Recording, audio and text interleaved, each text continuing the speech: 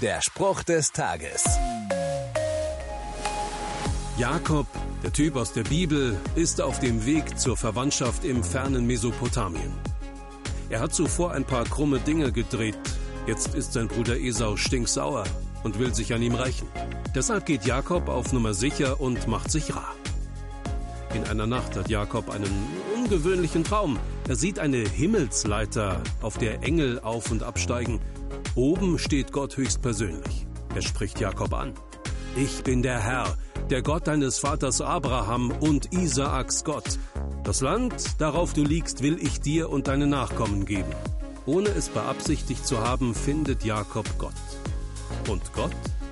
Der stellt sich zu Jakob und versichert ihm, ich bin nicht nur der Gott deines Opas und Papas, ich bin auch für dich da.